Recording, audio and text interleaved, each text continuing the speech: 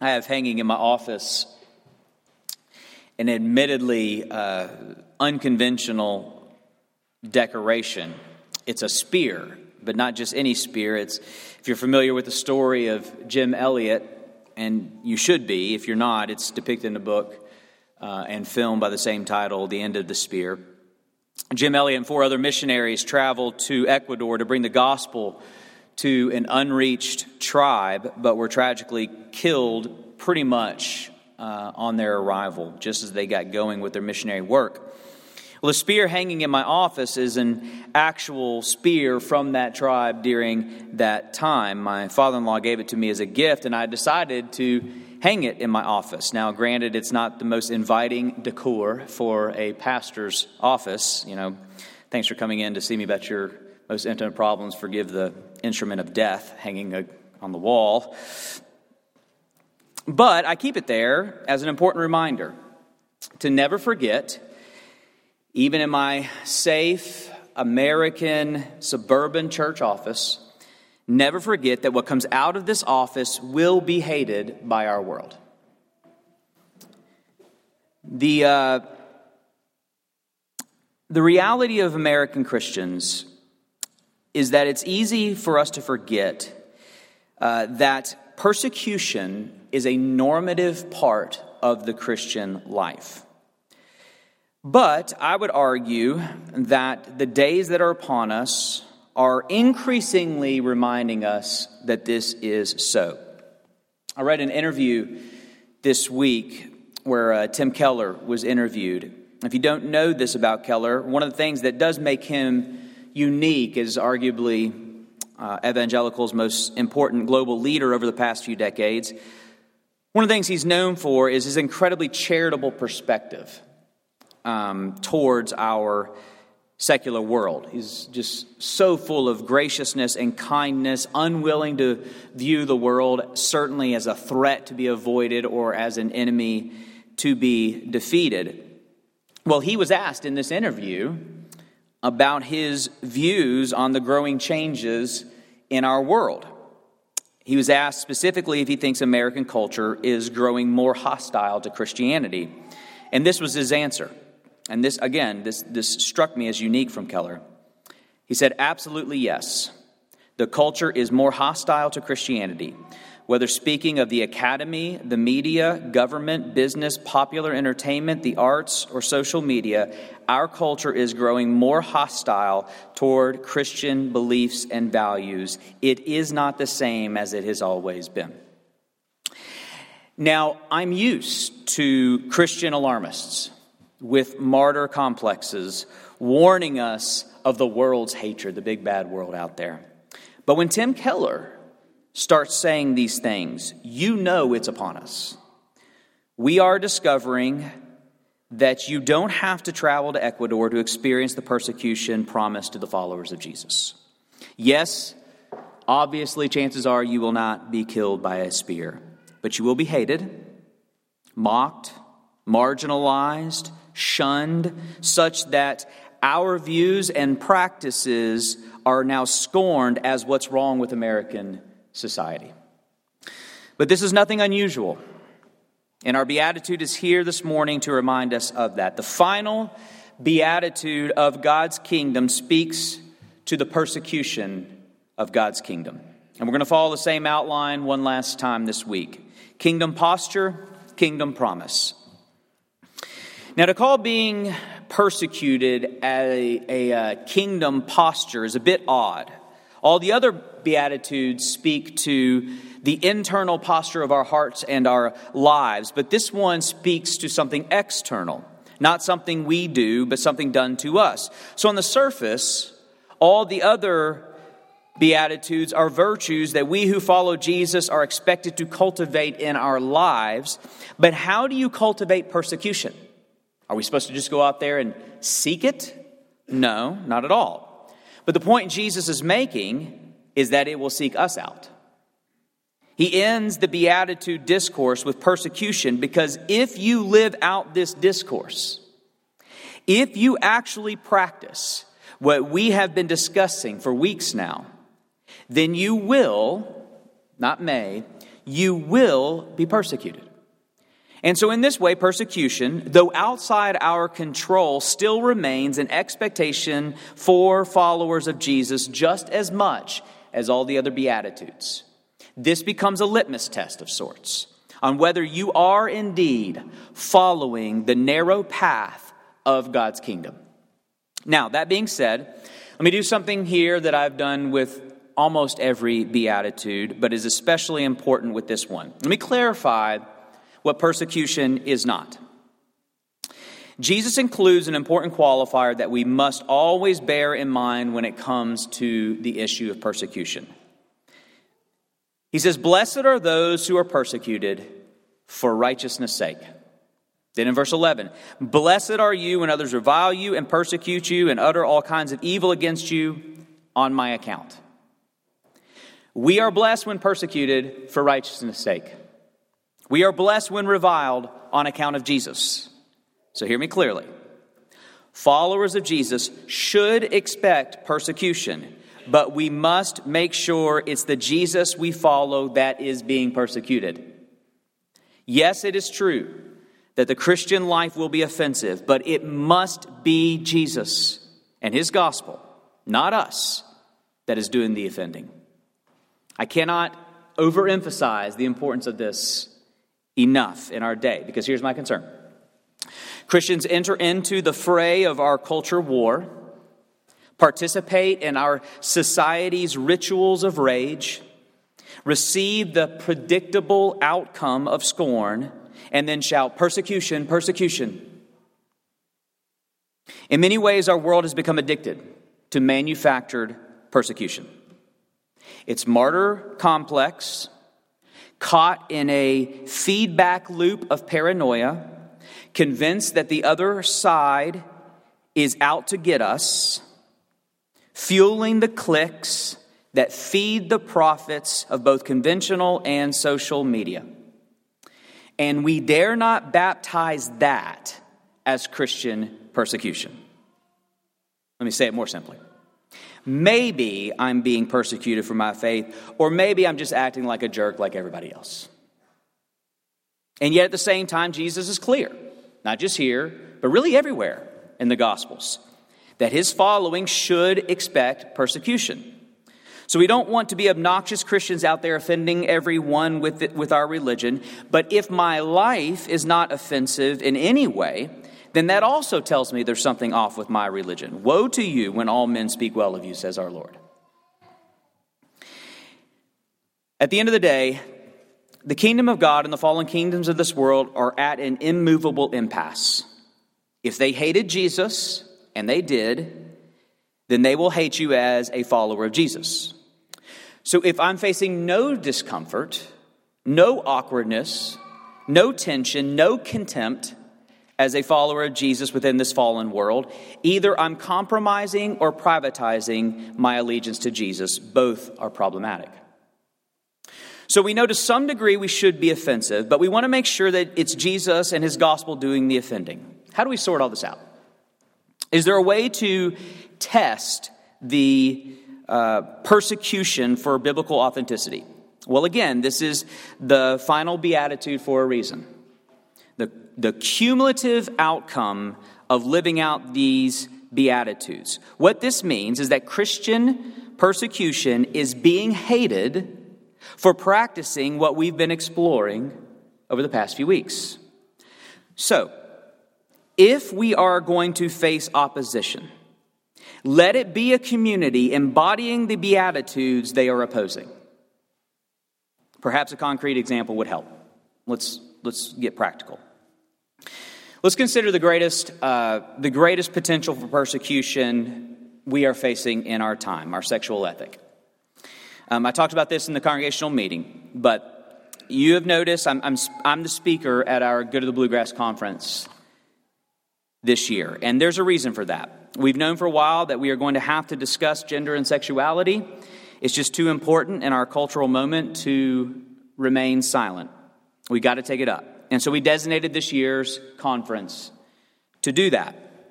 But as we started exploring speakers for the conference, we just kept getting nervous about each option for different reasons. It's just so sensitive and so fraught with controversy. And so Will said, Robert, why don't you just do it? Thank you, Will. Why don't you just do it? You know our community. You know our context. You know what will work and what won't work here. Why don't you do it? So I get the enviable task of speaking on our culture's most divisive topic. Yay.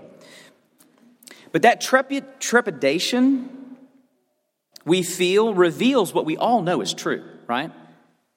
This is the area of persecution in our time. The Bible is uniquely critical and offensive to every culture. The biblical sexuality has risen to be the greatest offense within our culture. So no matter how winsome, charitable, humble, gentle, persuasive, no matter how many adjectives I clothe this conference in, at the end of the day, I will be hated by some for what I have to say. And I understand that. But let me show you the point I'm trying to make. By running sexual ethics through the grid of the Beatitudes. If hated for my views on sexuality, I want to be hated as this type of person. Blessed are the poor in spirit. I enter into this discussion fully aware of my own poverty in this area. I'm not straight simply because I'm attracted to the opposite sex. My sexuality is crooked and broken, profoundly disordered, and in desperate need of God's grace and redemption. Blessed are those who mourn. I don't just see my broken sexuality, I am grieved by it. I lament, I am saddened, I am angered over my sexual sins. The smallest lust within my heart grieves me far more than the sexual sins of our culture. Blessed are the meek. That poverty in spirit and mournfulness over my poverty yields a meek sexual ethic. There is a humility and gentleness to the way in which I engage this haughty and contentious debate in our society. Blessed are those who hunger and thirst for righteousness. I long for sexual righteousness, absolutely. But it begins with a longing for it to be in my life above all else. I am not condemning the illicitness of our culture while nursing a hidden porn addiction. My chief concern is the righteousness of my sexuality. Blessed are the merciful. This poverty in spirit, this mournfulness, this meekness, this longing for personal righteousness forges a prodigious mercy.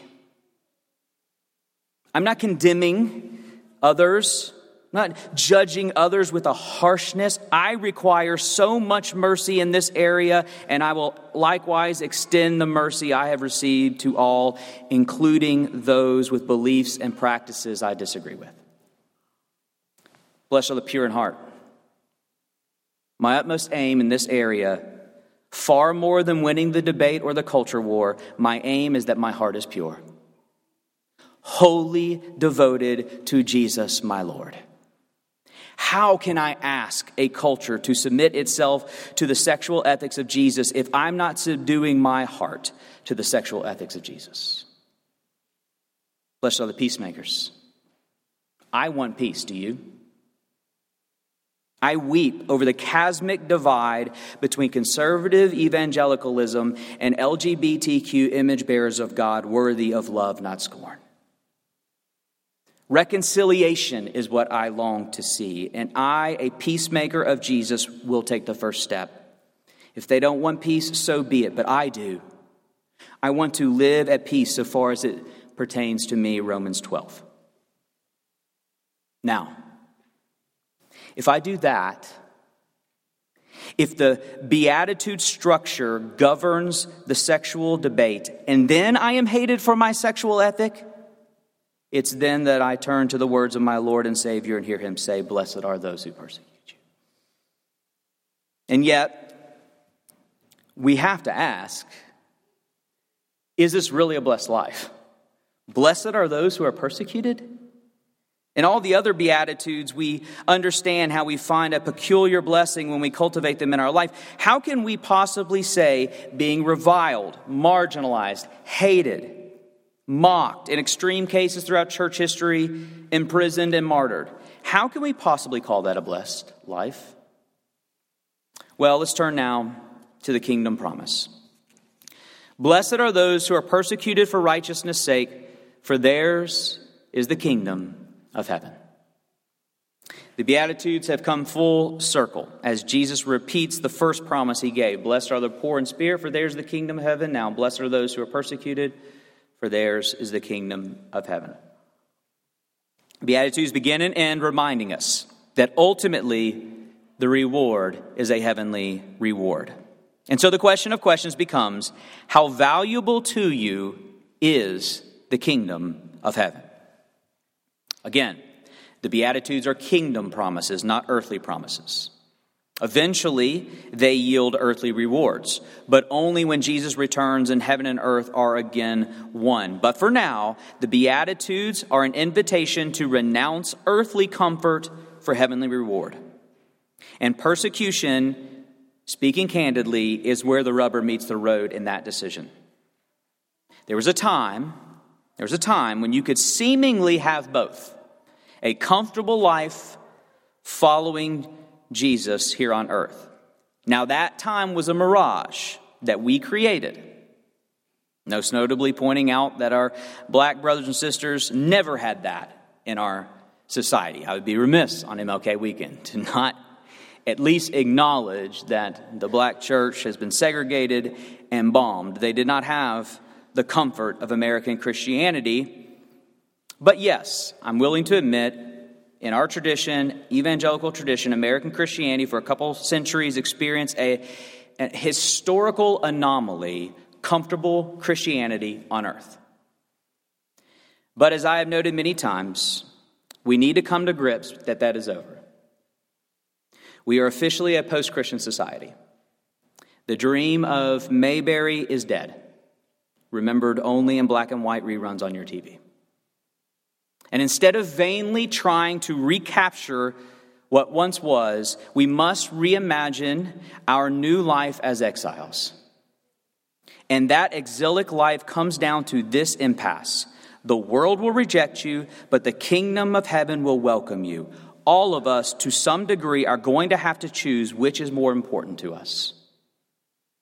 The smile of the world or the smile of God. Jesus says, blessed are the persecuted, for theirs is the kingdom of heaven. He believes those who say the kingdom he offers is better than anything the world has to offer, so much so that the world could hate me and I'm still happy. That's what Jesus says. Simple question. Do you agree with him? Now, in answering that question, we would do well to take stock of exactly what the world does have to offer us. Jesus says, what does it profit us to gain the whole world yet forfeit our soul? Now, he's speaking on an ultimate level that everyone who gives their life to gain the world, but in the end loses their soul, will forever regret that decision. But I want us, especially when I say us, my friends who are not followers of Jesus, to consider it more on a temporal level. What does it profit us to gain the whole world at all? Is that a blessed life? Make no mistake, to follow Jesus is a persecuted path. The world will hate you for doing so. But what does the world have to offer? In the first place, are the popular really blessed? Are the powerful really blessed? Are the wealthy really blessed? Are the addicted blessed? Heck, is anyone these days living a blessed life in this world? Well, Jesus says, yes, actually there are some. Those being persecuted by this world. Those who have chosen to renounce the idols of this world in favor of the ways of his kingdom are the blessed of this world, even while being reviled by the world. It seems paradoxical, but it has been proven true countless times before. And yet we doubt, and I get that. Sounds good in the safe confines of a sanctuary, but as we go out into a hostile world to walk the persecuted path, we will wonder if it's worth it. Great sermon, but thinking about sticking with the low-key, private, uncontroversial Christianity till I get to go to heaven. Well, Jesus recognizes that we need more here. with this one in particular. So he does something that he didn't do with any of the other Beatitudes. You've noticed that this one is 3 verses rather than 1. And there's a reason for that. He knows we need more here. And so he gets personal. Notice the change from third person to second person language here. The Beatitudes are written in the third person. And as such, they can have the feel of an ethereal ethic delivered to a generic audience. Blessed are those who are persecuted. But now look at verse 11. Blessed are you when others revile you and persecute you and utter all kinds of evil against you falsely on my account. Rejoice and be glad, for your reward is great in heaven, for so they persecuted the prophets who were before you. He's reiterating things, but this time in the second person, this time looking you in your eyes and saying, I really mean this. You, my persecuted child, will be blessed. And it's here in the second person that he gives us an added promise. Rejoice and be glad, for your reward is great in heaven, not great on earth. Your reward is great in heaven. For so they persecuted the prophets who were before you. So Jesus turns our attention to the prophets. Nobody in the story of Scripture was persecuted more than the prophets. That's why he's going there. And yet the prophets were held in such high esteem among God's people. They had the revered status as heaven's heroes. And Jesus is saying to his followers, you don't have to be a special prophet to be a hero of heaven. You who are reviled by the world like the prophets of old, you too are the celebrities of heaven. Hated by the world, heroes of heaven. There's even more here to see. Though in the moment his disciples didn't know, what Jesus is doing here is foreshadowing. For so they persecuted the prophets before you. That takes on a whole new meaning after Jesus suffered the ultimate persecution, the greatest persecution our world would ever know. The message of the prophets throughout Scripture was always a message of God's salvation. Yes, judgment. Yes, warning, but always ending in promise. Those who heed the message of the prophets will receive the salvation of God. God's salvation is coming was the theme of every prophet. Well, in Jesus, the final and perfect prophet to which every prophet points, the message is not salvation is coming, the message is the salvation is here. And how are we saved? Via the persecution of our prophet. Jesus would say he himself was blessed in his persecution, but his blessing was that his persecution purchased our blessing. And so now on the other side of his Calvary persecution, we read these words differently, don't we? Rejoice and be glad, for so they persecuted me before you. See, on the other side of the crucifixion, followers of Jesus began speaking of their suffering, began speaking of the persecution they were experiencing in an odd way, sharing in the sufferings of Jesus. As if to say, we get to do it with him. This was their reward, and this is our reward. How are we ultimately blessed when persecuted? Because we get the honor of being like Jesus and with Jesus when persecuted. We get to share in his persecution, and if we share in his persecution, we will share in his glory. Peter tells it like this: rejoice that you get to share in Christ's suffering, so that you may rejoice and be glad when you share in his glory. Brothers and sisters, if we share in his cross, we will share in his resurrection. And it will be there in that glorious heavenly moment where we will discover the Beatitudes' fullest meaning and final completion. We will say, oh yes, truly, truly blessed are those who are persecuted, for now ours is the kingdom of heaven. Or as Jim Elliot himself famously said before his martyrdom, we are not fools to give what we cannot keep in order to gain what we cannot lose. Let me pray. Lord, strengthen us for the work of the cross, whatever comes our way. We come now to the memorial of your persecution. We thank you that you were persecuted on our behalf, and by your wounds we are healed. And now, Lord Jesus, we count it an honor to be persecuted on your behalf, to share in your sufferings.